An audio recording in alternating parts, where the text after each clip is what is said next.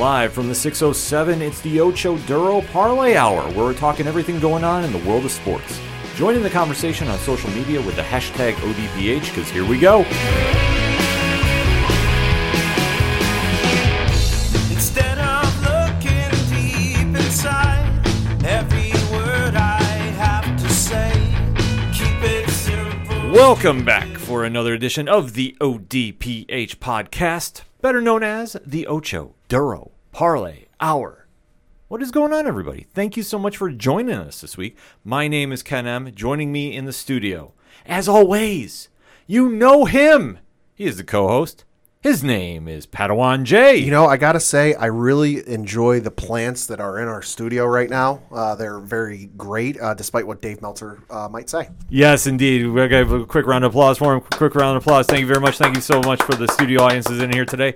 And conspicuous by his absence, it is your coach. It is my coach. It is the coach, Coach Duffy. He's looking to challenge one Matt Cardona for that GCW title. Yes, he is. Which Rip Coach. Yes. If you did not catch GCW Homecoming this weekend, I am giving you my highest possible recommendation. Go to Fight TV. Go get the replay. It is well worth the time. It was a fantastic card both nights. Our guys over at 607 Podcast, TWS, and Three Fat Nerds were in the house. Rich and Diesel were there. And we are going to go full deep diving on this week's 607 TWS on Twitch Thursday night when you're listening to this. So make sure you're dropping a follow there. But for this edition of the ODPH, we are talking some sports. So we definitely want to be interacting with you. So definitely swing on over to odphpodcast.com. Join in the conversation on social media, on Facebook, on Instagram, on Twitter, on Podchaser. Drop a 5-star review while you're there. TikTok, you name it, we're there. And always remember to use the hashtag ODPHpod, because this was a crazy week in sports. Yeah, just a little bit. And kicking off the show, we got to break down the never-ending saga in Green Bay might have finally ended, Yeah. question mark? It ain't ended. This ain't over yet. It's just you hit the pause button on it. Break it down for us, Pat. So Adam Schefter came out yesterday as we record with a bit of a breaking news that Aaron Rodgers was breaking off his silence, breaking off his, I don't know what you want to call it, disagreement, kerfuffle with the Green Bay Packers in their front office, and would be playing this year. And everyone, including myself, went, all right, it ain't that easy. There's got to be a list of stipulations about a mile, about as long as a CVS receipt. What are these? So reading from an article on ESPN.com, courtesy of one Adam Schefter, it reads, quote, to ensure the return of their reigning NFL MVP quarterback, the Packers now are offering concessions to try to persuade Aaron Rodgers to return to Green Bay for at least one more season, per league sources. Over the past weekend, the two sides were able to reach mutually agreed upon terms that are close to persuading Rodgers to abandon plans he had to skip training camp and instead return for it. It is not done yet, but according to multiple reports, Rodgers has arrived in Green Bay. Both sides are hoping to finalize the agreement shortly, per sources. The agreement in principle would include an approximation of the following conditions that the two sides are now finalizing to alleviate and address some of Rodgers' issues before the opening of Tuesday's training camp. 1. The 2023 year in Rodgers' contract, the last one in his current deal, would be voided with no tags allowed in the future. 2. The Packers would agree to review Rodgers' situation at the end of the season. 3. Rodgers' contract would be adjusted with no loss of income to give the Packers more cap room now. 4. Mechanisms will be put in place to address Rodgers' issues with the team. If Packers officials sign off with their willingness to trade Rodgers and the agreement is finalized soon, here's the biggest concession the reigning MVP will receive: the freedom to decide where he wants to play in 2022. The Packers' agreement to review the situation after the season implies that the team will trade Rodgers if he still feels the way he has about the Packers' culture and decision-making. As long as the above conditions are met, and the two sides are trying to finalize them before the camp opened Tuesday, Rodgers would return for his 17th NFL season, a feat no Packers quarterback, including Bart Starr and Brett Favre, has accomplished. Wild scenario on this, but there is a lot to digest with this. Well, first and foremost, the way I read this is smart for all parties involved. Let's just get through the season. And then after that, we're going to start the cycle up again, it seems like. And I don't know exactly if one side is going to give before then or not. No. That's the one place we got to see, because obviously winning is the Band-Aid to all wounds. Yeah. If the Packers go on a great win streak, they clinch the AFC North, this story will get very quiet. If the team struggles for whatever reason, barring any injuries Yeah. or anything that is out of their control, like let's just say they're playing poorly, Yeah. then this is going to start heating up again. But I think it's very well worded for the contract that they're going to give it one last shot, and if it doesn't work, then both sides have a chance to explore. And I think this almost gives, in my opinion, the Green Bay front office a way out if they really want to pull the trigger about getting Jordan Love in there, Yeah. which to me is just a little crazy that we're going to do all this song and dance again, and then go back to where we were, and look how toxic it's been for the culture you're trying to build there. Because if you want to try bringing Devontae Adams back, Yeah. you know he's waiting to see what Rodgers is doing. Rodgers is the entire pin that is going to break everything here. Yep. So wherever he does, he's the one that's in full control. I'll say, if for those of you who are familiar with the game Kerplunk, Rodgers is the little stick in Kerplunk that, like, if you pull that stick out, all the marbles are falling through to the bottom of the little cylinder there. Like, it's not a good situation, even though I know Packers fans are excited and they're thrilled and they're over the moon, and you have every right to be, because Jordan Love ain't no Aaron Rodgers, at least at this point. Who knows? But, they say time heals all wounds, and, let cooler heads prevail. Will that happen? I don't know. I don't know anyone in the front office of the Green Bay Packers, so I can't really speak for that. I don't know Aaron Rodgers or how he thinks or what is in his mind right now.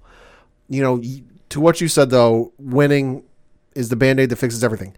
That is normally true, but I think in this instance, them winning a title only gets them maybe 50% of the way there.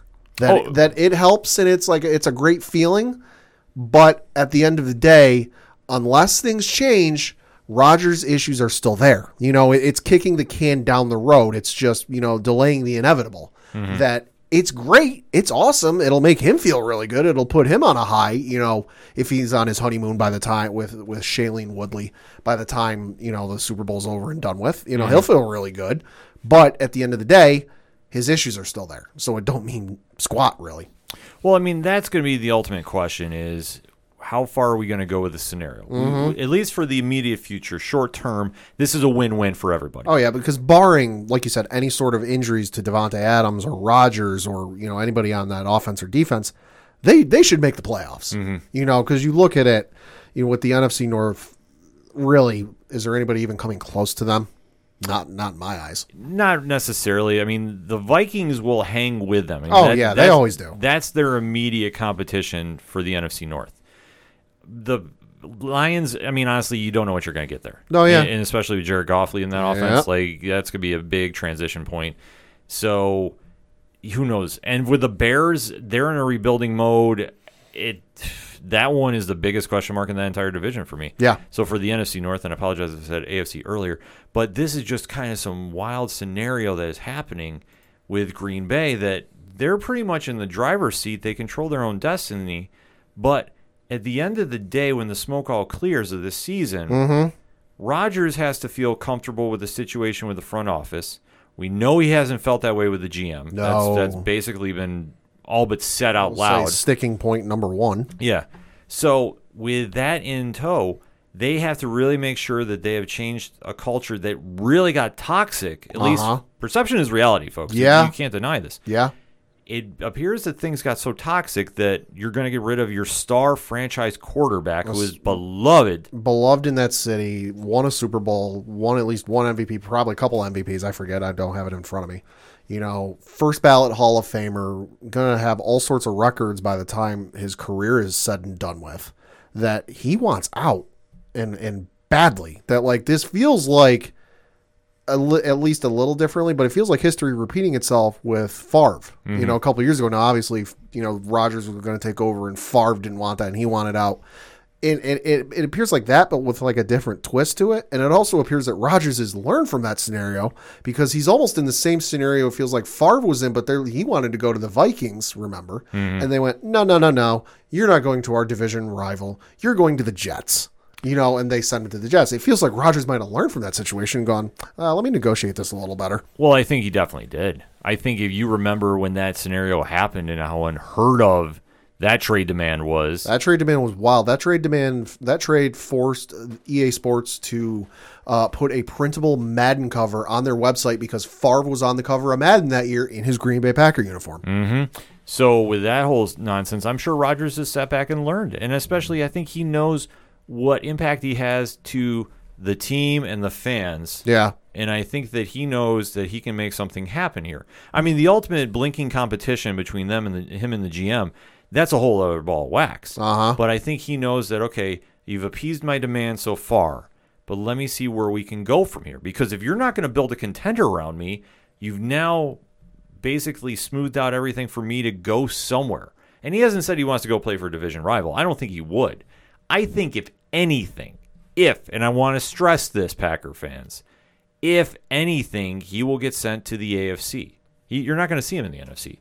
I think the Packers will do exactly what they did last time if they have to move him. Packers, from what it sounds like, Packers may not have much of a choice in this, just because you go back to what the article said from Adam Schefter, where it says, as long as the above conditions are met and the two sides were trying to finalize them before camp opened on Tuesday, Rodgers would return. But there was the bit about, Rodgers would be able to pick where he plays in 2022 and the Packers would trade him there.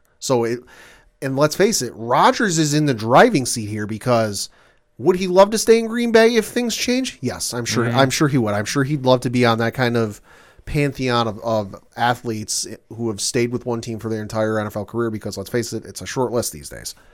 But at the same time, if that is not able to happen, there are 31 teams in the NFL who would love to have his services right now. Right. But I think even though they said they're going to move him to anywhere he wants to go, they're not going to send him to division. There's no, I just don't see it. Like, I think they'd come to a happy compromise. Yeah. But the Packers won't look like the bad guys here. That's the overall bottom line. Because if Rodgers demands a trade, well, he's the one that wants to leave. We want to keep him here. Right. That's kind of how the narrative is painting to me. Sure. So that's why I say Rodgers is the domino that affects everybody here. It's the straw that stirs the drink. Exactly. But he's earned that right because of what he's done on the field. So you can't take that away from him. But he's not made it so much about him where it's become toxic per se. Like, he isn't responsible for 100% of this. No, I mean, he's definitely, started the spin cycle on this whole thing. Oh, yeah, sure. But he's just kind of like started the spin cycle on this whole thing and then kind of taken a step back.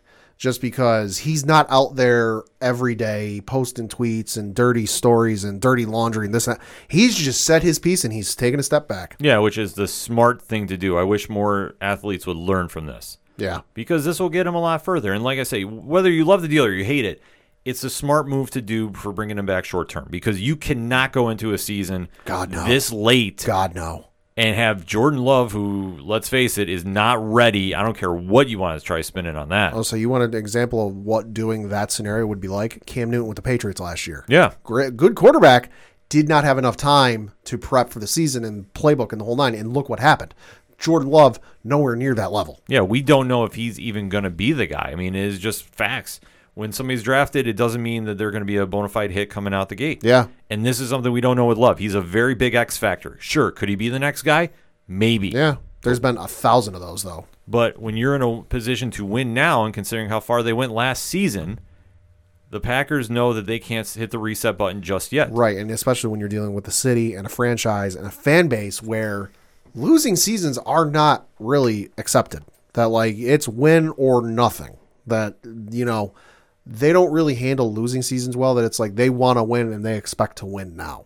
Well, that's the whole point. I mean, they built that culture up in Green Bay that they have been such a dominant force for years now. Decades. Yeah. I mean, you take a look when they had Favre take the reins and now with passing the baton to Rodgers. Yeah.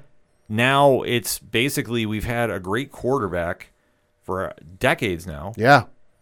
Where do we can't? So you've had two quarterbacks for essentially the last 3 decades. Yeah, so you can't exactly hit the reset button right now, even though if they did, well, it would be bad. But let's face it, Chicago going in with a rookie quarterback, mm-hmm. Detroit Listen, jury is still out on Jared Goff. Facts. Sorry, I'd like if you want to try spinning it some other way, go right ahead. Facts. But you're talking about a quarterback coming into a whole different system. Mm-hmm. And then the Vikings, look. Who the hell knows? Exactly. You can't say they're going to be a lock to run away with that division. If they play up to their potential, absolutely they could. The only thing certain with the Vikings is hand the ball off and hand it off a lot. Exactly. That's the safest bet they could do up there because you never know what you're going to get out of their offense. Yeah. Sorry, this is what it is. But for the Packers, they've always had the sure hand at quarterback. And especially we have seen Aaron Rodgers will win you games by himself that he shouldn't. I'll say hello. What was it, Thursday night game against Detroit in Detroit where he heaved a Hail Mary from the other side of the 50? Yo. I'm even remembering that game on Sunday night where he should have been taken out of the game against Chicago. Oh yeah, It was the Bears. It was the Bears game. It was the opener. Yep. It was the Sunday night opener. Not the Thursday night game, but the Sunday night opener. And Rodgers was actually out for a portion of that game.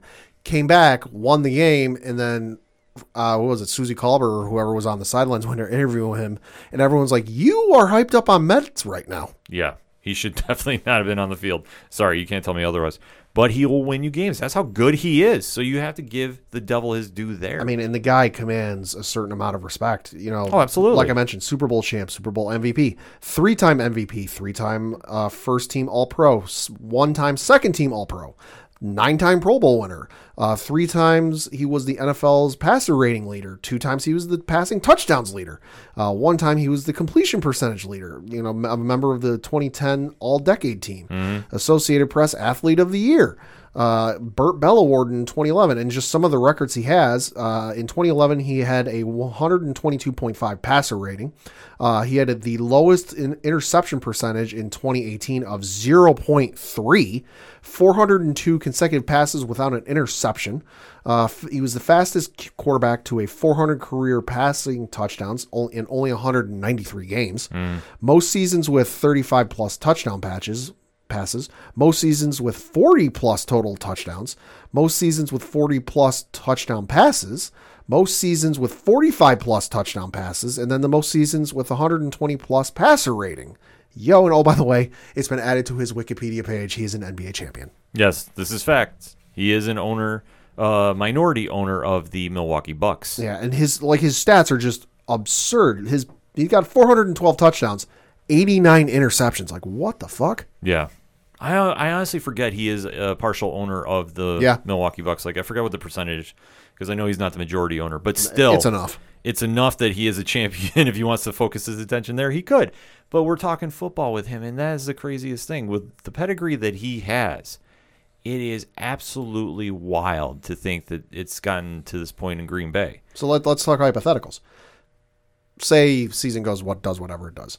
And after the season, things have not changed and Rodgers wants out. Where do you see him going? Denver. Okay, Denver make a lot of sense because I'm looking at the breakdown of the conferences here. AFC East, Jets, maybe? I don't know. Like, Jets certainly need a quarterback, and then I know they just got they got the kid from BYU. They got the kid from BYU, so you can't tell me that if Aaron Rodgers was available and they could make a trade for it and the Packers were okay with it, you wouldn't tell that kid, hey, sit for a few years behind Aaron Rodgers and learn and plug him in. So, yeah, maybe. AFC North, I don't see him going anywhere in any of those teams. Houston, maybe? Given the current situation and the reports that they want to trade Watson out of there, maybe. Indianapolis, could see him end up there. You never know. Tennessee, no. Jacksonville, no. They just got their guy. Out west, like you mentioned, Denver, I could very much see that happening. KC, well, they're set. Vegas, probably not. And then the Chargers, they appear to be set. And then, like you said, with the West, I don't see him going anywhere in the NFC West. NFC South, New Orleans, maybe. New Orleans, they've got Jameis Winston, but if, like I said, same thing with the Jets. You can't tell me if he's available and the Packers are willing to trade him to the Saints that the Saints wouldn't jump at that opportunity. Tampa Bay, well, they're set. NFC North, LOL, no. Yeah. And then the NFC East is essentially set outside of maybe Washington. It is a tricky scenario. Like, I think the most logical place, if they're going to trade him, would be Denver. New England. No, you bite your tongue right now. It happened. No. Bring Devontae with you. Oh, you stop that nonsense right now. No, but I could see Denver being the top seed. Like if I had to say Yeah. a lock, I would say Yeah. lock. I would say this: New England is in the mix if it happens to. I think you have to look at every team that drafted a quarterback this season. Mm-hmm. Okay, and you have to say if Aaron Rodgers is available, and you're a team that is in a position to win now, Yeah. that has to be on the table. No matter who you have as a quarterback you drafted, Yeah. you have to think that. I know the Jets, it's too uncertain. I don't think he would go there. Yeah. New England, I would say, is a possibility. In all honesty, I fully see that. Indianapolis, I think, could be a dark horse in this. They could be. I think that would be a smart move on a lot of different fronts because they are going to be a team that I think is going to fly under the radar a little bit. Yeah. And I know I've seen some early projections for wins. Sure. A lot of analysts, if you want to take that stuff seriously, Sure. are saying they're going to tie Tennessee at the top of the division. Like I've seen a couple of them. Now I'm going, Maybe. but because they win very quietly, they're not Yeah, flashy. they're but- not sexy. But if you get him there, and I'll even throw you one crazy one Sure. because I like to throw my insane leaps. Sure. Cleveland, Ooh. hypothetically saying, Say if the old Baker experiment is over and done with. Yeah. Maybe. depending how this season goes with Baker, and I'm saying I think Baker still is the guy there because I think they finally figured out how to utilize him right. Yeah. But if you're telling me that if they still have that offensive unit there, and Rodgers has a running game to actually run for him, you're telling me with a 2-year contract he would not say, let's go and take our chances? Yeah. That's why I say there's a lot of possibilities there if he wants to go. But it all depends on what they do in Green Bay Yeah. to say, hey, are we going to make sure we're making the proper adjustments to win now for me? Or do I need to go somewhere else to win? Because I can't keep going through the season where you're giving me no help and you're putting so much pressure on me to win because that's what the front office is doing. Yeah, it's the definition of insanity, doing the same thing over and over and expecting different results.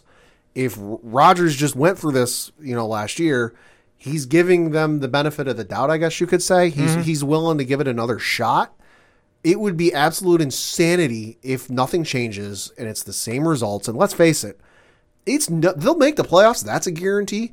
It is no guarantee that they'll make it to the Super Bowl, unlike the last couple of years where they've been a near lock for people picking them to go to the Super Bowl. Yeah. But with a certain Tom Brady down in Tampa Bay still there and returning every single player from that Super Bowl team, it's not a guarantee for him to make it to the Super Bowl. No, it's definitely not. And that's something that the GM and the president of the Packers need to realize. Oh, they absolutely do. That entire front office needs to realize not just winning a Super Bowl ain't going to fix it. It'll help.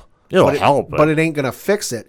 They need to take a serious look at what his issues are, what his gripes are, and if there's any way for them to fix it if they want to keep Rodgers around. Mm-hmm. They have to, because if Rodgers wants to stay there, which, I mean, for all intents and purposes, he does. He's just asking them to get him help, which is not unheard of. No.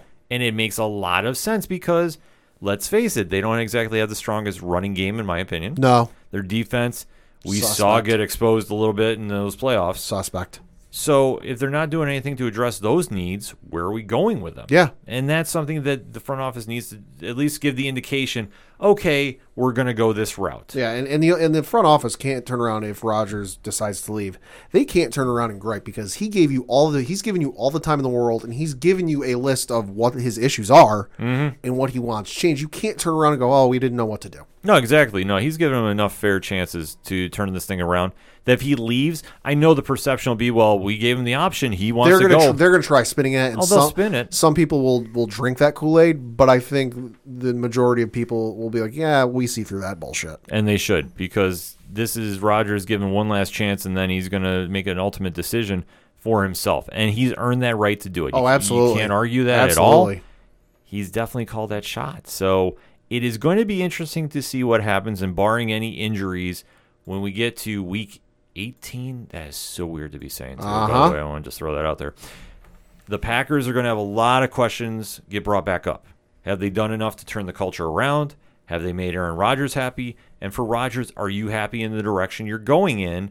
And then where do we go from here with you for the future? A trip to the AFC is not out of the question. No. I'm going to say that right now. I think he stays overall, But that front office needs to make some moves or give that indication we're going to be upgrading very, very soon. On the flip side, though, we did catch wind that not everybody's so happy in Arizona. Yeah, so one Chandler Jones, formerly of the New England Patriots, formerly of the 607 area here, has has asked for a trade, which is very surprising, seeing as how he's flourished out there. I don't have his stats in front of me. He's been very good, coming off an injury last year, I believe. And he wants out of Arizona, and that's very surprising to me, given how good that offense was. Especially last year. Now you've got the addition of J.J. Watt on that defense. Which it seemed like for what Chandler was, because I follow him on Instagram because, hey, he's from our area. He was a couple years behind me in high school. Yeah. I walked the same hallways as him. It was very surprising, especially seeing as at least what he had shared on Instagram from his direct messages with JJ Watt. He seemed very integral and at least a very big part of bringing JJ to Arizona. Yeah, this is very puzzling. I don't get this move at all. Come back to New England. Oh, you stop that. No karma goes to you for that. None. For Arizona, they're a team on the rise. Oh, absolutely. I mean, they're a team that is a few players away from really being a force to reckon with for years to come. They can definitely make some noise this year, and then they can absolutely make a run in the playoffs. But to me, it would be a Cinderella-type run where eventually that clock's going to hit midnight, and I don't see them winning the whole thing. You would think so. I mean, they obviously need to get some better production out of the running game. That's something that hurts them tremendously. I mean, Kyler has for years. Yeah, but Kyler Murray is doing everything he can. He's making some magic happen. But they come in that situation where... Especially with Hail Mary throws. Yeah, I mean, it's just something absolutely wild with that. I know, and I give the devil his due. I mean, 3 Bills defenders should have knocked that ball down. Never forget that. So there's a reason every fan yells that in the middle of a Hail Mary at the end of the game. Thank God I don't have TikTok on me when I'm watching those games because I was screaming that as well. But that's one thing that Kyler Murray has been able to do. He's almost been like a cardiac kid where he's been able to come back from behind so many times.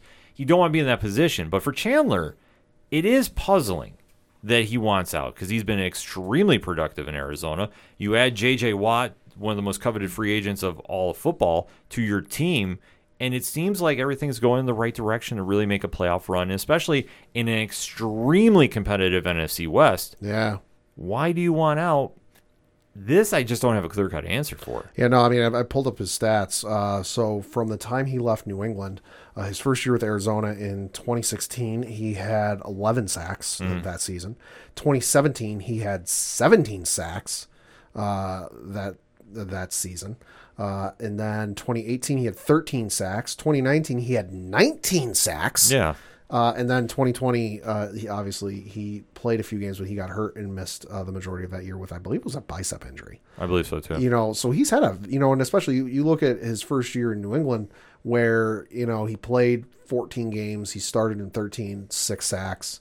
2013, his sophomore year, he had 11 and a half sacks in starting and playing all 16 games. 2014, he had 6 sacks, although it looks like he was injured for part of the year because he only played in 10 games and he started 8 of them. And then his last year in New England, 2015, he had 12 and a half sacks. So he's absolutely flourished out there. I mean, I remember the one video from training camp where he was going to hit that tackle dummy, on the metal bar thing, and he broke the goddamn thing. Yeah, so this one, like I say, doesn't make a lot of sense right now. I don't know if it's a power play to get a really lucrative contract. Maybe it is, maybe it isn't. But to see him get out of there, it's like, do you see a landing destination for him right now? New England. Other than New England. I don't know, because defense I'm a little more, I don't know, a little more, what's the word? Not as knowledgeable on, but there's a lot of teams though that if he becomes available, and he is on the last, you're right, it is a contract year. He had signed a 5-year, $82.5 million deal. You want to know why New England got rid of him? That contract is why. New England don't pay that kind of money. This is true. He signed a 5-year, $82.5 million deal that he is on the last year of. He is a unrestricted free agent after the season. So it's a money play, if nothing else. That's kind of the vibe I get from it because it just seems like why would you want to leave a contending team? And they are. I mean, Arizona is definitely one of those teams that could surprise a lot, make a deep run in the playoffs, maybe get to the Super Bowl. I mean, if he doesn't get traded, I can see him maybe going to Seattle. Seattle, known for their defense, could have a lot of fun up there. Yeah, if he doesn't get traded, I mean, they're not going to do an interdivision. No. You know what? As crazy as it sounds, I could see him coming to the AFC. Like, yeah, maybe Pittsburgh. Pittsburgh would make a lot of sense, I think. He could have a lot of fun in Pittsburgh. Yeah. It'd pain the hell out of me, every year, but, Oh, I know. Or could you imagine if they actually put him with the Browns, too, and load up? that'd be wild. The Browns are stacked right now. That's why I say, like, if they're, I think, just one more player away from really being the team that will scare Kansas City. Chandler would be that piece, I would say. Yeah. I mean, you could always come to Buffalo. I wouldn't be mad about that. But there's so much with the NFL going on that the free agency talk is picking up. Obviously, training camps are kicking off this week. Yeah. So it's a fun time to be talking some football, and at least the big drama seems to have quieted for now in one area. For another team is kicking in starting right now. But let us know what you think. Hit us up on that hashtag ODPHpod. What is your thoughts about Aaron Rodgers reuniting in Lambeau for one more season? ? And Chandler Jones wants out of Arizona. Where is this coming from, and where do you think he's going to go at the end of the season? Let's have the discussion, shall we? We're going to take a quick break. We'll be right back. Hey there, I'm Chris from the Geek Peak Podcast here with my two co-hosts, Trent What up? and Brandon. Yo, yo.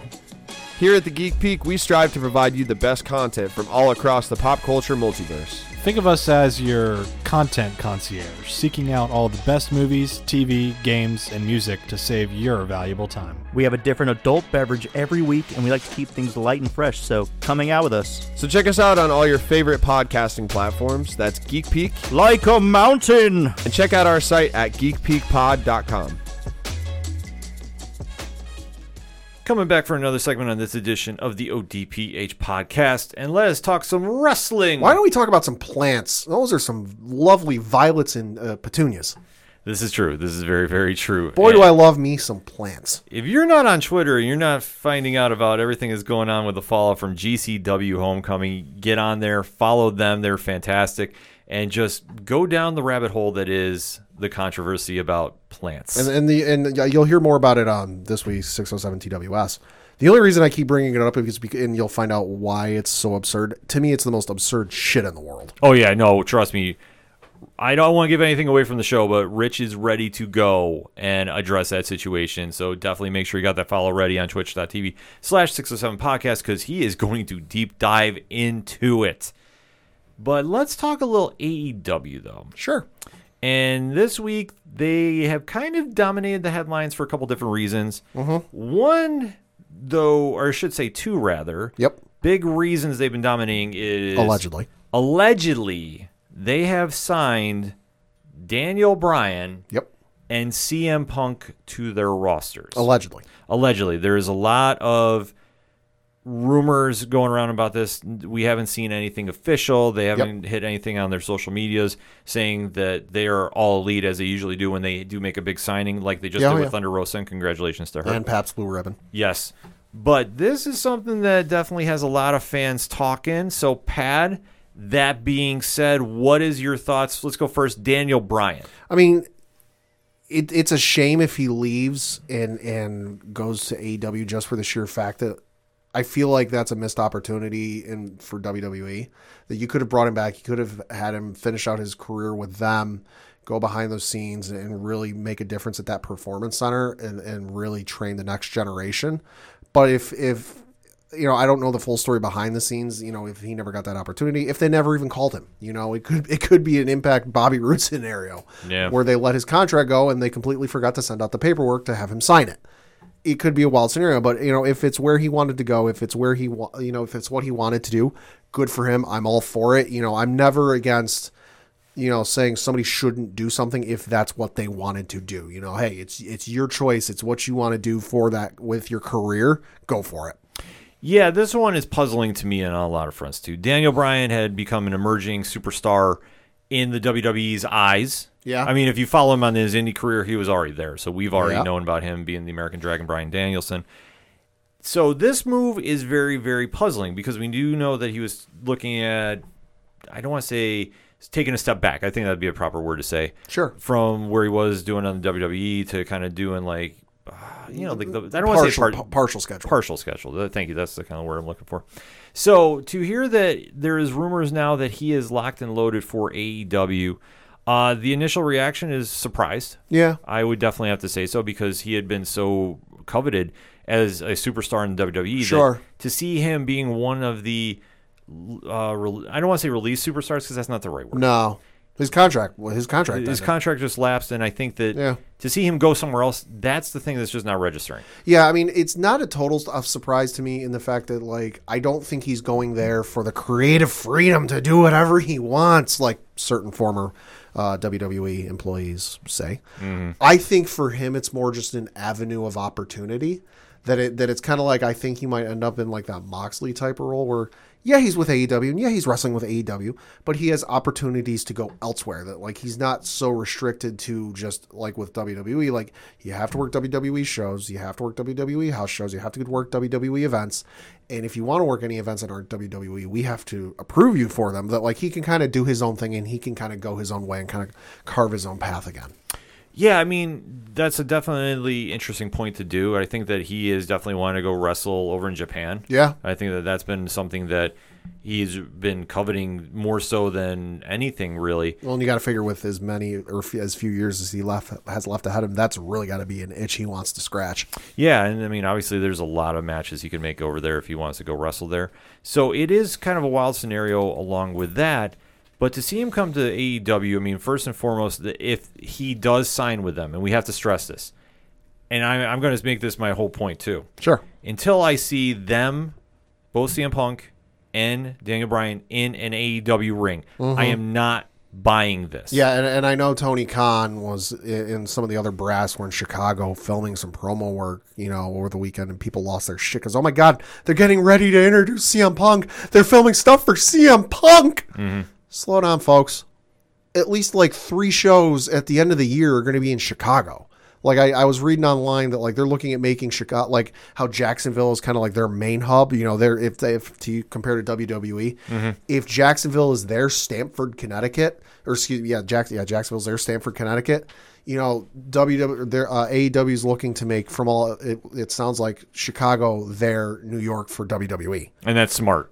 So. Like I said, they've got at least one episode of Dynamite from what I was reading that's going to take place at the end of the year in Chicago, and then they've got All Out taking place in Chicago. Yes. So in case you weren't aware, the arena there they use, the main arena where the Bulls play and the hockey team plays, it's a little busy. It's fairly often used.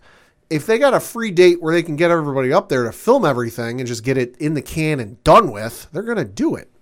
And it makes a ton of sense to do it there as well, too. Chicago is a very, very hot wrestling town. Oh, yeah. Passionate fan base. Case in point, look at the crowd when CM Punk went into his match at Money in the Bank with Cena. Oh, absolutely. But if you want to talk about the AEW effect, Sure. remember All In True. was held in Sold Chicago. out in, what was it, like 30 minutes? Yeah, it was something It crazy. was insane. Now, obviously, back then, a lot of moving parts going on. Different circumstances, yeah. New Japan, Ring of Honor, Yeah. NWA. First time it had been done. Yeah, so that you have to kind of put an asterisk by that. But that crowd has always been hot for wrestling action. Oh, yeah. And AEW, say what we will about the storylines, because I can say a lot. But in between the ropes, I don't have an issue except maybe some lengths of matches. Sure. And a couple spots that I think go overkill. Sure. But the crowd will eat that up. It's a very smart move for them to make that their home turf, a la how the WWE does with Madison Square Garden. And, Yeah. there's certain towns that they go to, and that is WWE territory. This can be something for AEW to really focus on. And with Daniel Bryan, too, this opens up a lot of opportunities to get fans watching the product, because that is one thing we've always been very crucial about. AEW prides themselves on, we're the largest number in the demographic, and we like to... Or make the sure- alternative. Yeah, I mean, depending on what Kool-Aid you're drinking that day, the message has always been that they're so focused on their numbers and their demographic that they need to hit this. Yeah. And especially being on Wednesday night, unopposed now, Yep. they need to consistently be over 1 million views to really be taken seriously in comparison to WWE. Now, I know a lot of people are going to be like, whoa, they've been doing that. And granted, they have. They've had some fluctuation, though. Yeah. That's the key point. Consistently, it hasn't been hitting the mark. Yeah. However, if you get Daniel Bryan in there, you'll hit that. Oh, yeah. Easily. Oh, yeah, you'll hit that. And I know some of the AEW marks are probably screaming at their speakers right now. SmackDown went down in ratings this week. Calm down. The Olympic opening ceremonies were getting replayed because, spoiler alert, 7 o'clock on the East isn't the middle of the night and isn't that point in Japan, time differences. They were re-showing the Olympic opening ceremonies And you know a lot of people are always going to watch that. So, yeah, that's why they went down. Plus, did the rating drop below 2? No. No. When the rating drops below 2, I'd be a little worrisome. I'll say when the AEW number starts getting near 2, then then I'd be concerned if I'm WWE.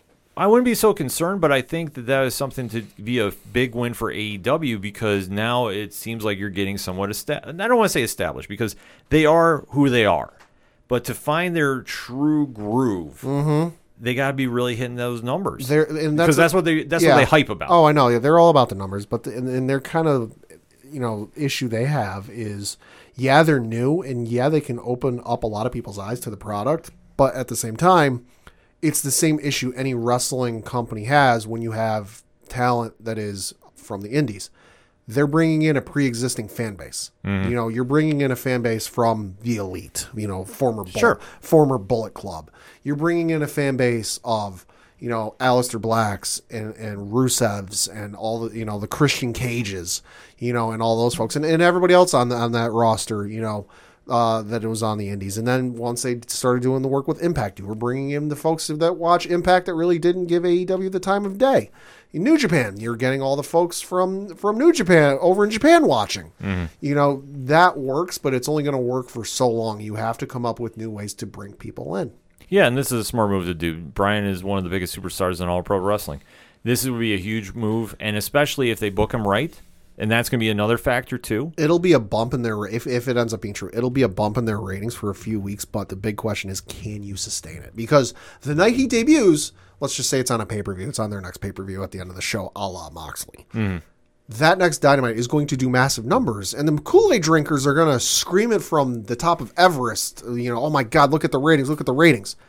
And folks are going to go, yeah, the ratings are huge. It was Brian Danielson's first appearance on AEW television.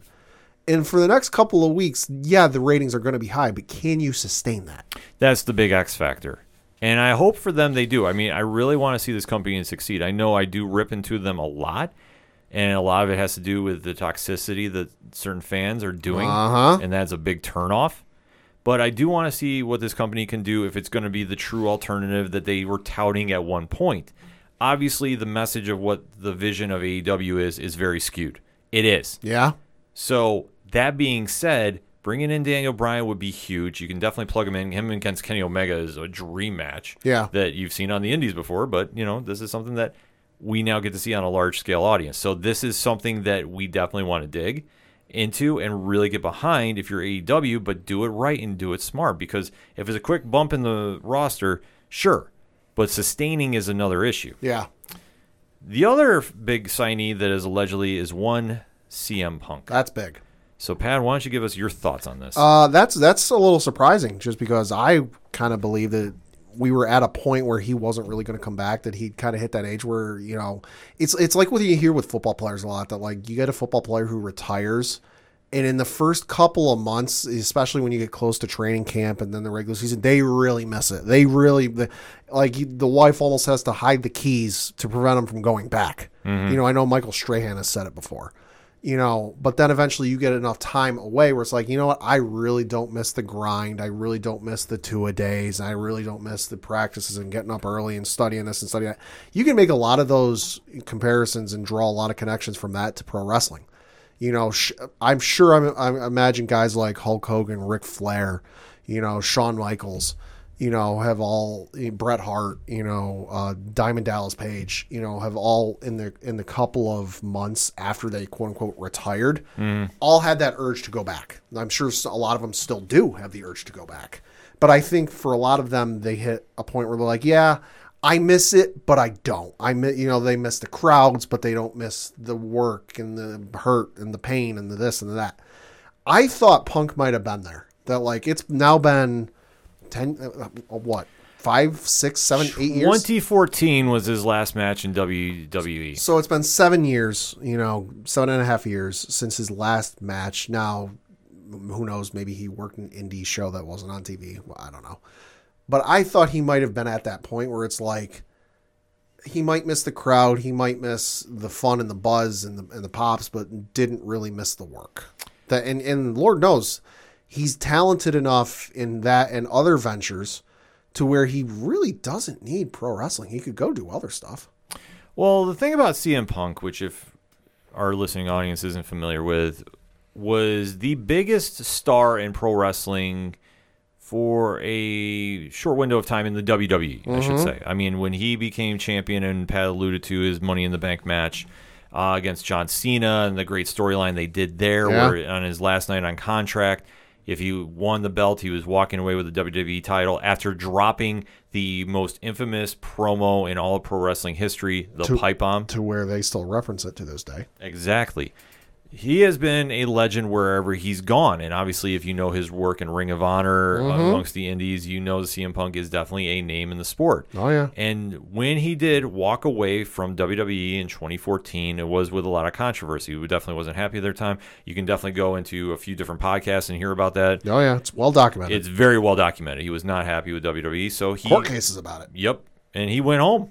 Yeah. And he did dabble a little bit in the UFC, did not go his way. Didn't he write comics too as well? Yeah, he did a little work for Marvel Comics. I believe he wrote Drax at one point.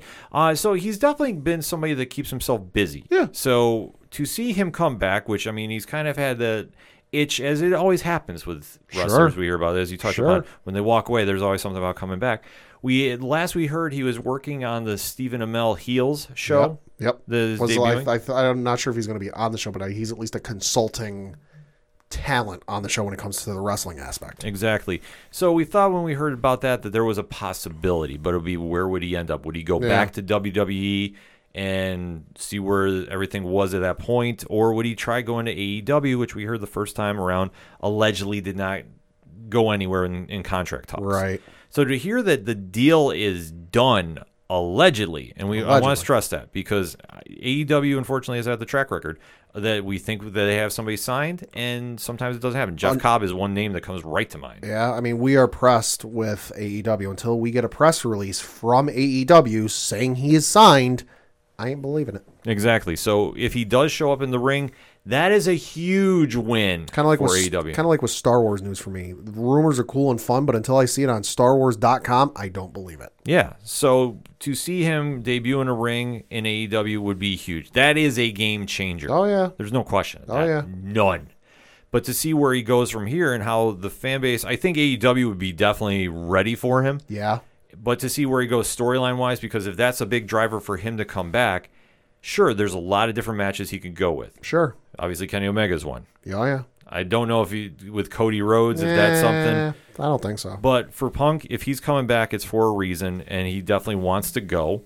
And obviously, being where he is now, that he's done the UFC, he's done a couple other projects. The last time we saw him in WWE was on the Backstage show on FS1. Yep. So that wasn't even officially WWE. That was more Fox. Yeah, that was more Fox than WWE. But still, to see him kind of just slowly be still hovering around, and he still moves the needle. And that's the one thing that we really have to stress about. Him and Bryan are both needle movers. They were trending like within the top 5 in the U.S. for a good couple of days. Oh, absolutely. This is why these moves are so big for AEW, that they have to land them. I mean, you think about it, if they somehow don't land this, I mean, this has been the talk about pro wrestling fans for a good week now. This has been dominating everything. That if they do not debut in an AEW ring, there's going to be a lot of questions getting raised. Yeah, and even if they are with AEW, they sign with AEW, again, I keep bringing this up with every signee that company makes. There are only so many times you can cut up a piece of pie. Pick your favorite pie. Cherry, blueberry, apple, peach, pecan, whatever. There's only so many times you can cut up a piece of pie before the slice almost gets not worth eating. Yeah. And there are a lot of marquee big names on that roster. Some more so than others, but there are still a lot of big name main event type guys and girls on that roster, and not a lot of mid-card guys. Daniel Bryan, Bryan Danielson, and Phil Brooks, CM Punk, are not mid-card guys. Facts. They are main event guys. They are CM Punk is the Roman Reigns type, where he's main eventing or he ain't in it at all. Daniel Bryan will do whatever the hell you tell him to, but let's face it, he's a main eventer. Yeah. That's the issue I continuously have with this company is these big names are great, But this is essentially like playing your favorite sports game, going to a franchise mode, turning off the budgets, turning on forced trades, and making a super team. You know, this is like the one year where I played an MLB game. I put Albert Pujols, and now this is like 2007, 2008, just for context.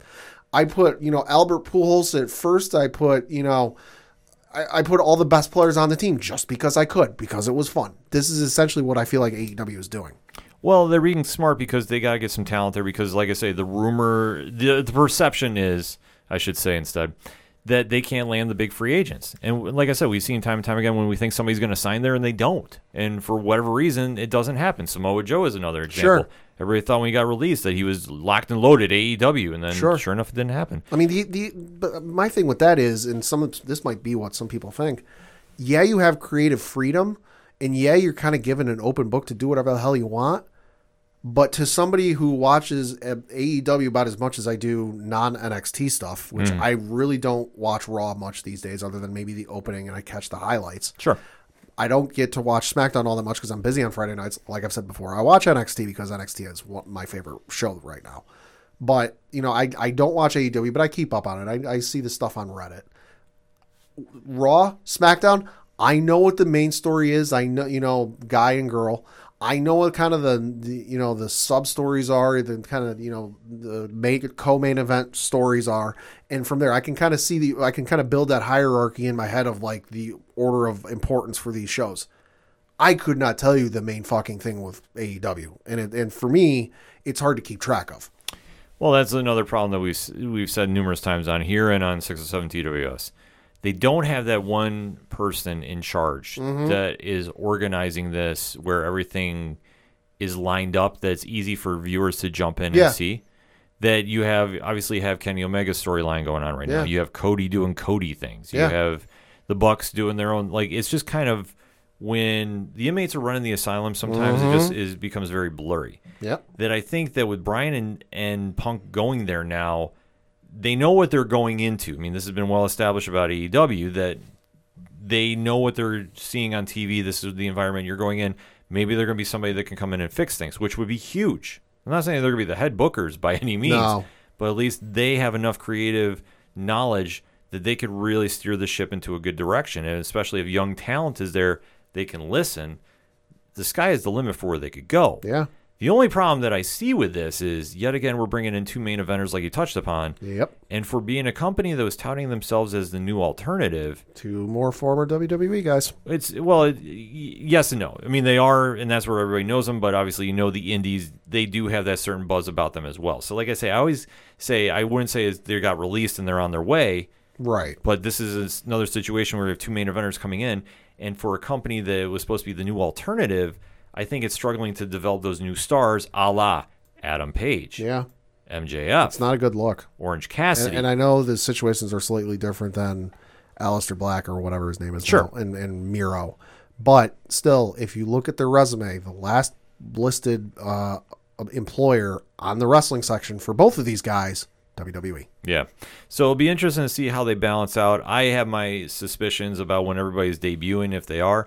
CM Punk will debut at All Out. Yeah, I would say if CM Punk is signed with that company, he ain't debuting nowhere else but Chicago. Yes, that is as much of a lock as I could ever give if he's signed. Bryan is wherever the story would make sense. Bryan, see, this is where it's going to lead into the other big news from AEW. And last week, I didn't get a chance to watch live, but oh my God, did I mark out the minute I jumped on Twitter when I had a second to. Meh. I know you say meh because you don't watch GCW as much as I do. I say meh just to get you riled up. Yeah. Well, okay, so I want your honest opinion about this move. We saw MJF is now doing this labors. He's putting Chris Jericho through to fight him. Right. Because the one thing that, listen, the storyline should have been done months ago, and that's this whole Inner Circle versus MJF's faction, the Pinnacle. They've had two blow-off matches, and the feud is still going on. I don't know. I don't get it. I don't like it. It is what it is. But now they're doing this thing where MJF is now putting Chris Jericho through stages to get to him. Sure.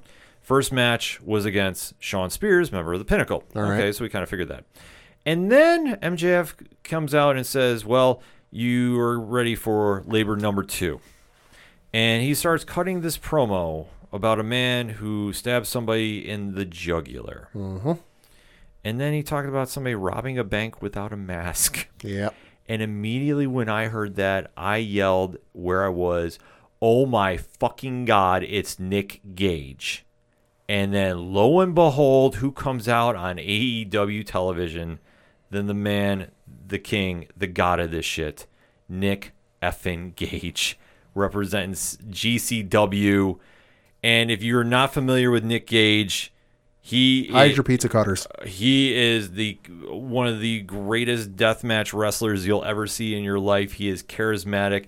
And then look no further than the amazing event that was GCW Homecoming this weekend. I can't stress this enough. Him against Matt Cardona, formerly known as Zack Ryder, had to be one of the most intense fan reactions from start to finish I have ever witnessed in all my years of pro wrestling. Sure. They played it up perfectly. Storyline wise, it made sense. And holy crap. If you don't think Nick Gage is a needle mover, you have not been watching pro wrestling. Because trust me, the minute he hit the stage and he came out with the pizza cutter, I tell you what, the internet fans that know him lost their minds. So now, this week is a no disqualification match on AEW television between Chris Jericho and Nick Gage. And if I see light bulbs come out, I am going to mark out. Like, you are not ready for Nick Gage. So, Pat, I want your honest reaction. What is your thoughts about Nick Gage debuting on AEW? I mean, it's good for him and it's good for the company. I mean, say this. If he does end up signing with them, because I don't think he's signed with them, he's just appearing. If he does end up signing with them, they will not botch the shit out of that match Kenny Omega had like they did the one time. No, where the ring was supposed to explode and it was just sparklers.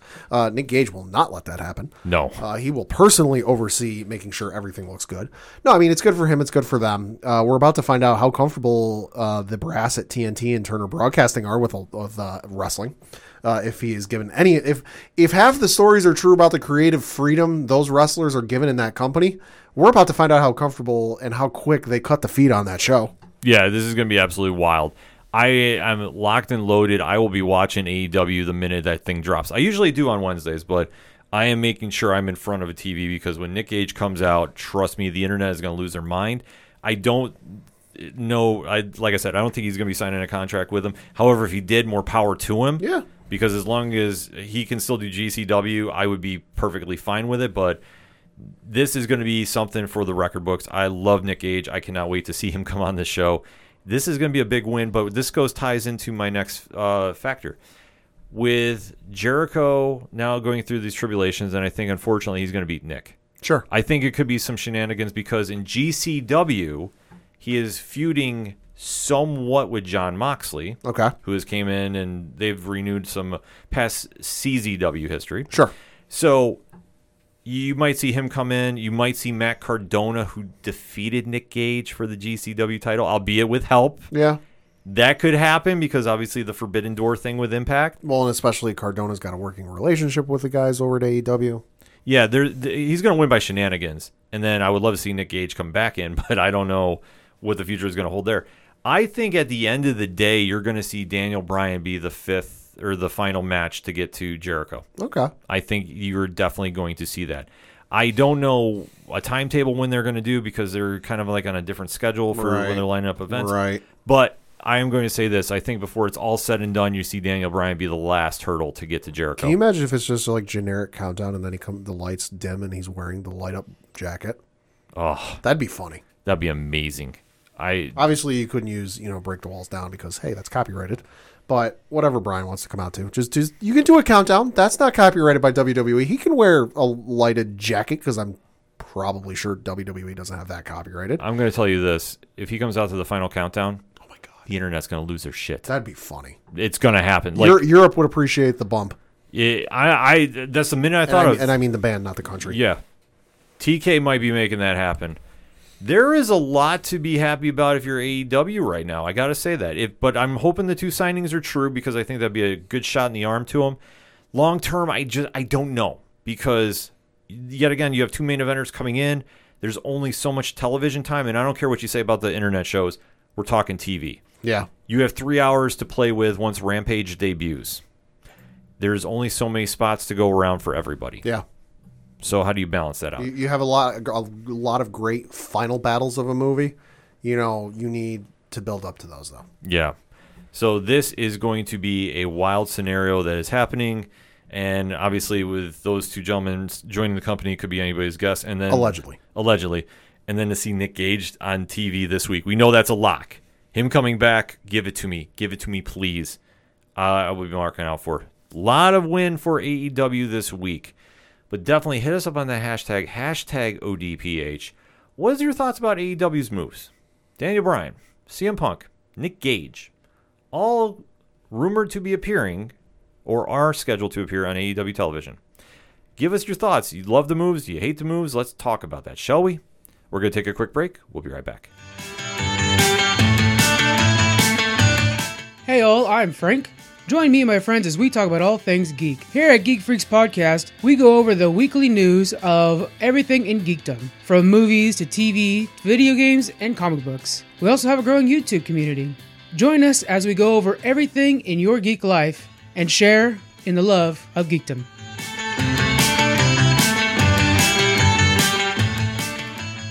Coming back for the final segment on this edition of the ODPH podcast. Pat, what you got? I got a little bit of local minute as we look at the Binghamton Rumble Pony schedule. They are out of town this week, playing a series out in Hartford. But fear not, they do return home for a very long homestand. Starting on August the 3rd, they're playing a 1, 2, 3, 4, 5, 6, 7 game series. Wow. Against the Portland Sea Dogs. Wednesday night, the August 4th being a doubleheader because one of them is a makeup from a game back in June. And then they are off on Monday the 9th. And then they follow that up with another homestand against Hartford. For more information and promo deals and ticket information, bingrp.com. And also, definitely, if I can say that again, I'll say it again.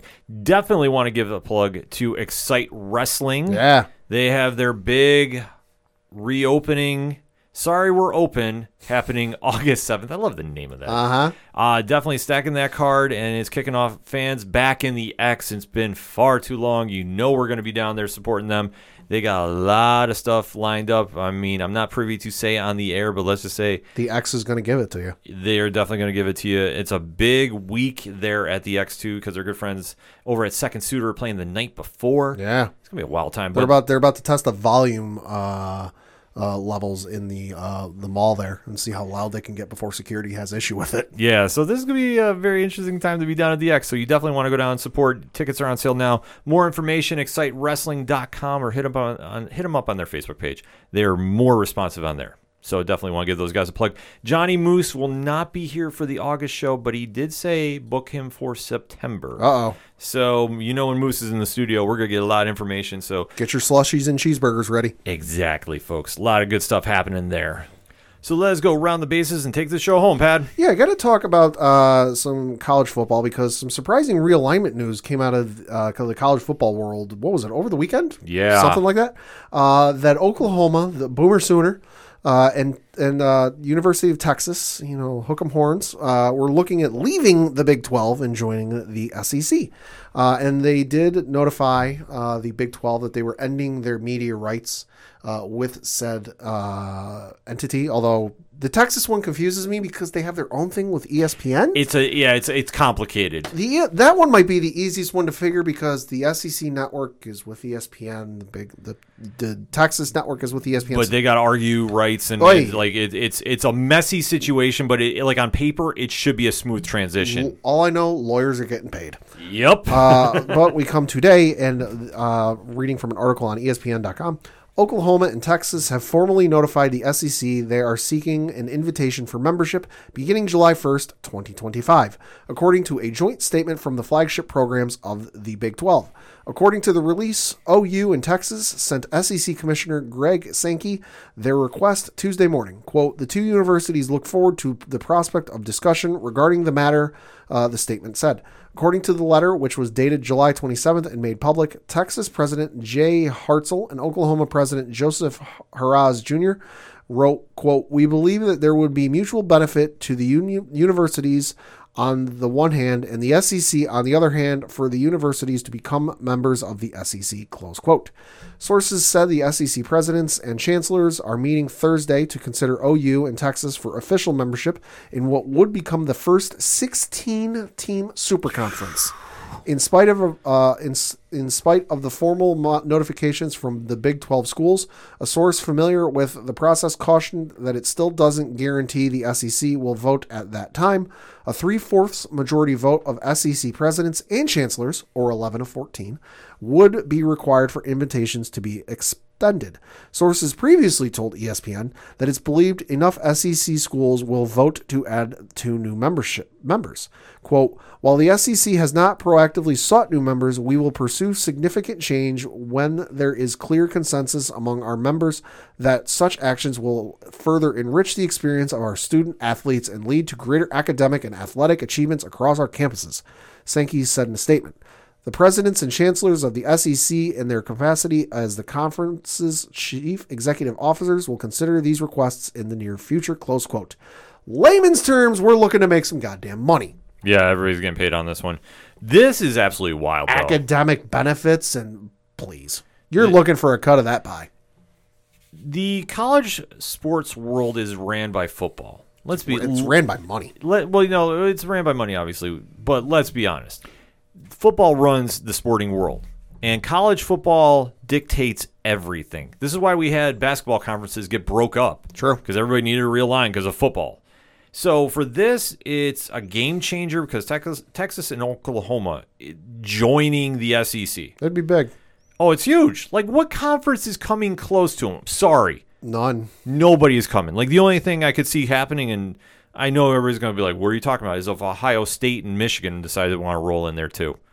This is crazy to put this super conference together. I hate it when they're doing this because geographically nothing really makes sense, but we're just doing this because we want the most elite football conference. This will happen. I mean, you already have it with the SEC right now as is.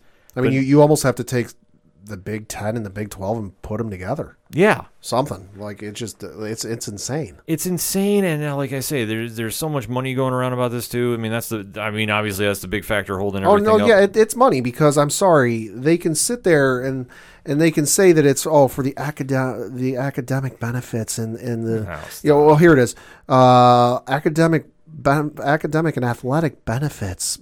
Bull fucking shit. If you're buying that, I got a boat to sell you. One is not like the other, folks. Let me just say that. They're not doing it for the athletes. They're not doing it for the academic benefits of the SEC. The SEC don't give academic benefits.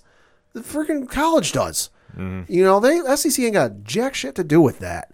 They're doing it for the money. Yeah, because they're reading the dollar signs and they probably see the spreadsheets of what the SEC's making. They go, holy shit, we went in on that. Well, when you have the most elite football conference in all of American football sports, of course you want in. Have fun playing Alabama and LSU and all those other ones twice a year. Exactly. So that's a big conference move for them. It ain't gonna give them any better guarantee to get into the college football playoff, even if they do expand. No, that's the only thing. I mean, it's a win-win for the ratings and the competition. Because, I mean, these are two prized football powerhouses. It's like when Syracuse left the Big East and went to the ACC. Okay, cool. Looks good for you. You still got to face UNC and Duke. Yeah. Van Virginia and Lord knows everybody else. Yeah, I miss the old Big East when it was real basketball in there. Yeah. I'm sorry, the product now, not exactly the same. But for those two teams to join the SEC, we'll have to wait and see. But that's a big move if it all goes through. A lot of paperwork needs to get done for that one. So for mine, a couple quick things. One, got to talk a little UFC. Okay. So we finally have a date for Kamaru Usman and Colby Covington 2. Spoiler alert, it's not soon enough. No, it's definitely not soon enough. It's looking that it's going to be the main event right now of UFC 268 in November, and it's rumored to be at Madison Square Garden. And we should note, UFC 267 is not going to be pay-per-view. It's going to be on ESPN or ESPN Plus, some combination of the two. That's wild. Yeah, there's a lot of stuff that they haven't finalized dates moving in, but the date has been agreed upon that it will be the headliner for UFC 268. So more information about that coming. One of the most anticipated rematches of all time, and Colby Covington is going to get absolutely destroyed. I'm not picking against Kamaru Usman. No way. No. I think this is going to be an open and shut case. Do you think when the money line opens closer to fight time, because money line's going to open if it's not already? Do you think that'll be like the biggest money line spread of all time? No. I think that Covington's record definitely will keep him in the conversation to keep it close. He's Sure. he's 16-2. And I mean, his loss is Kamaru Usman, who's 19-1. So for the Vegas line there, I think it'll be, God, I want to say maybe somewhere around like the -300 plus 175 range, Sure. something like that. Don't officially quote me on that. Sure. I don't bookmake. I just read them. So when we get closer to the fight, we'll get something around there. But I could see Usman being a favorite because last time he nearly killed the man, broke his jaw. Facts. It was very one-sided. I don't know how Covington's going to top him on this one. I just see Usman trying to finish this one in definitive fashion, but the last time he did, I mean, he broke the man's jaw. I don't know how much more definitive you can get. This is true. And if you haven't seen the one media skirmish they had, where it was the scariest thing I've seen, how quickly Usman went from 0 to 100 real fast. Yeah. Yo. Uh-huh. Like I say, this is going to be a fight to watch, definitely. And a very quick recap. This past week was a UFC Fight Night with TJ Dillashaw defeating Corey Sandhagen Good for by him. split decision. I don't agree with this. I do not agree with this at all. I'm with common man Vince Iatoli from Crow's Nest MMA because he immediately texted me during this because I was watching GCW, so I didn't get a chance to watch it. I did see the replay. Sure.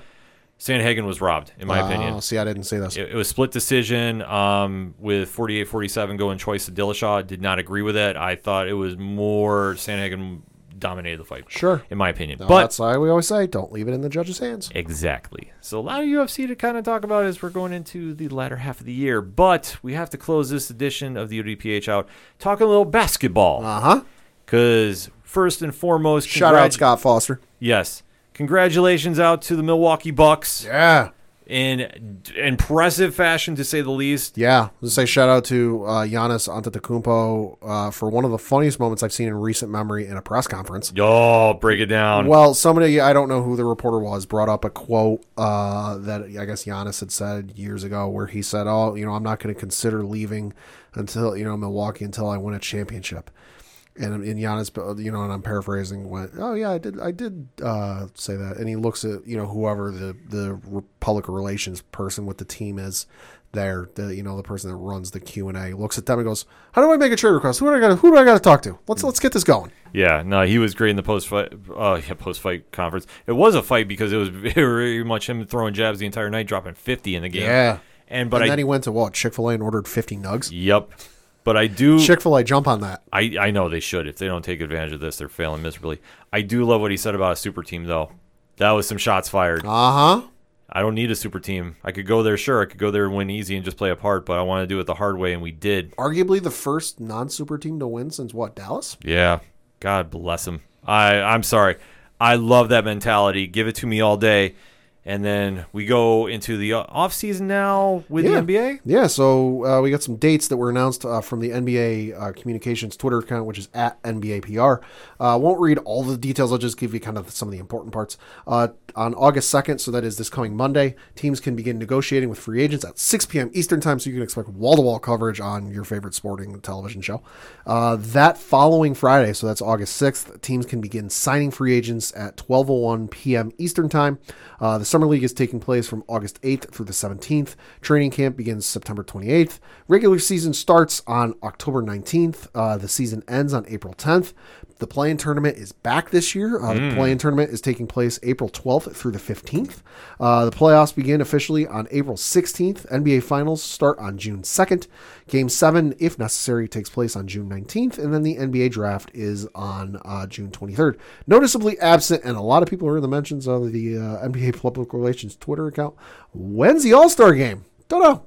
But it's noticeably absent from that list. Cross that bridge, we get to it. Yeah, small steps. Yeah, small steps. But as Pat alluded to, though, coming up this week is the NBA draft. Yeah. So this is definitely going to be a little, well, I mean, you talked about last year's draft, or next year's draft, I should say. But this year is coming up this Thursday. A lot of stuff has happened in there. I mean, obviously, it's a time where teams can make or break a team per se. I mean, let's face it, most of us just watch for the reaction of the fans. yeah, exactly. Because after the number one pick, it's always kind of Crapshoot. yeah, to put it mildly. We'll say, let's not forget, 2003, LeBron James, number 1 overall. Number 3, what was it? What was it? Carmelo? I think it was Carmelo. Number 2, Darko Milicic, who went Yep. where? Detroit. Yeah, Well, I know. he went to Detroit, but he really didn't go anywhere with his career. Exactly. It's kind of a boomer bust, and it just depends on who wants to really put the work in and really take their game to the next level. I mean, this year is pretty much cut and dry who the number one pick is going to be, and that's Cade Cunningham from Oklahoma State, the point guard, going to Detroit, who's got the number one pick. That's the easiest lock. But after that, it's really kind of up in the air where everybody's going. There's a lot of guards that are going to be in here. I know that they're talking really high about the Jalen Green Yeah. kid. I mean, he's definitely a baller. He can definitely go shoot out the lights. Jalen Suggs, same thing from Gonzaga. Yeah, you got a bunch of teams talking about trying to move up in the draft. I know that I think I've heard the Knicks name get thrown around. Golden State as well. Golden State is the one that I think is very intriguing because currently they are scheduled at 7. Yes. So Yes. I could see them making a run because if they really want to go get somebody, Yeah. that's the place to do it. Yeah, so I'll just say top 15. Sure. Top 15 draft picks as they are in order. Number 1, you've got the Detroit Pistons. 2, the Houston Rockets. 3, the Cleveland Cavaliers, because let's face it, they always get the top 5 pick. Sure. Number 4, the Toronto Raptors. 5, the Orlando Magic. 6, the Oklahoma City Thunder. 7 is the Golden State Warriors. 8 is the Orlando Magic. 9 is the Sacramento Kings. 10 is the Memphis Grizzlies. 11 is the Charlotte Hornets. 12 is the San Antonio Spurs. God, it's weird seeing them up that high. I know. 13 is the Indiana Pacers. 14 is the Golden State Warriors again. And then 15 is the Washington Wizards. And it should be noted the Knicks are picking at 19. Yep. So this is going to be an interesting draft. Like, I honestly don't know what's going to happen. The only thing I could say is a lock is Cunningham is going number 1. I don't see anybody passing on him. Wouldn't be the first time some real shenanigans happened at this draft, though. Oh, I definitely could see something happen. And that's why I say I don't doubt if Golden State's in love with somebody, Sure. them moving their picks up to go higher in the draft. Maybe a number 3 with Cleveland, possibly. But it all depends on like who they really need to replace. Because, I mean, we do know Steph and Clay are not getting any younger. Yeah. Draymond. Yeah, especially with Clay coming back from yet another injury. Yeah, I mean, if they're really in love about getting a guard, I mean, it is a pretty guard-heavy draft. Mm-hmm. It just depends on who they want to go get and if they think the player is up that high. I mean, I think they need to get somebody to back up Clay because, let's face it, he's had 2 injuries in 2 years. Yeah, You know, you don't come back 100% from those type of injuries. exactly. You know, the limb and the ligaments and the tendons and all that only get a little bit weaker. Yeah, so I could definitely see them making some moves. I mean, honestly, I think Houston definitely needs to be smart about their draft. I think if they're not, that could be an issue too. I know the Knicks got 2 picks in this draft too. Yep. So this could be a lot of crazy things. I know I definitely have to plug the one came from Dallas. Yeah. So, that's Coach Duffy and my favorite pick. Even though it's the lesser one, we don't mind. But Additional picks are additional picks. additional picks are additional picks, but it's a little sweet with that one. Shout out Brooklyn, 27th pick. Yeah. So we'll see what they wind up getting. I mean, like I said, there's a lot of different ways they could go about this. So I don't know who to pick. Otherwise, I think the Knicks are going to be very smart about it. I trust everything Leon Rose has done thus So far. you look at their track record the last couple of years with draftees and free agent signings. You know, you got to trust what they're doing. Yeah, I fully trust what Leon Rose is doing, so I'm not even second-guessing anything right now. Unless they try doing some crazy move with those picks to go get Damian Lillard. I could see that. That'd be good. Not saying it's going to happen, but I don't doubt they're going to throw drafts, and they're going to throw players in, possibly Toppin. And Yeah, I mean, if they go for any of the big-name players, they're going to have to put in draft picks. Yeah, and you know what? If they have to, like as much as I hate to see them break up the team, they got to do something. Mm-hmm. But like I said, Yeah. fully trust what Leon Rose is doing, so he does no wrong in my eyes. But we'll have to wait to see what happens Thursday night, 8 p.m. Eastern Standard Time, ESPN and ABC, I believe. Yeah, I think so. They're going to be doing it in prime time, so hey, more power to it. So definitely make sure to hit us up on social media. Give us your picks, who your team is going to be taking in the NBA draft, because we like to compare. And you know Coach Duffy's going to be hitting that Twitter pretty hard on that day. So at Coach Duffy11, and definitely you know our guy JT from the East Coast Avengers is going to be hitting that Twitter hard. Coach will probably be live tweeting the NBA draft, but like with the NFL draft, get your questions into him before the Knicks pick, because depending on how that goes, it could be over with trying to get a straight answer out of him. Yeah, the feed could go off very, very quickly. Just saying. But that all being said, the music you heard on this edition of the ODPH is that of Brian Wolf. He's our good friend out of Texas. He's got a lot of stuff going on. I can't talk about it. I wish I could. But Pat, where do I go to find out about him? ODPHpodcast.com. Right on. You swing on over to the music section. You check out everything going on with Brian. Everything going on with Shout at the Robots. Everything going on with Second Suitor. Like we touched upon, they are playing the X on August 6th in the 607. You can go check out Floodlands, who are playing a gig in town too as well later in August. A lot of our local friends are playing some shows out, so you definitely want to go out and support them if you're in the 607. If not, go buy their music on Bandcamp. Support their Patreons. They're fantastic people. Like Tom Jolu, I know he's got a lot of stuff going on too, so you definitely want to go pick up the new album. It's fantastic. That, Yard Party, all the great bands you hear on the show. Definitely go support them. But while you're at the ODPH website, you swing on over to the Classifieds. It has friends of the show. It has organizational links supporting Black Lives Matter. It has all our great pod groups represented in there via the Podchaser pages. So definitely shout out to the Apocalypse. Shout out to Inner Circle. And of course, shout out to 607 Podcast and our friends back from Jersey in one piece, Pad, Rich, Diesel, along with Ron and Mike C. And trust us, they have a lot going on the Patreon. I can't even get into it. I wish I could. I can't. I'm just going to leave you with patreon.com/8122productions. All of that, new Parlay Points blogs out this week. Got new comic reviews dropping. If you're into that, and maybe I'll have a reaction piece to Nick Gage on AEW this week. We'll have to see. But I'll be on Twitter talking about that. All that and so much more. ODPHpodcast.com. That's all I got for this week. So for the one and only Padawan J. Fuck the Astros. I'm your host, Ken M. Thank you, as always, for listening to the ODPH podcast, better known as the Ocho Duro Parlay Hour. See you next time.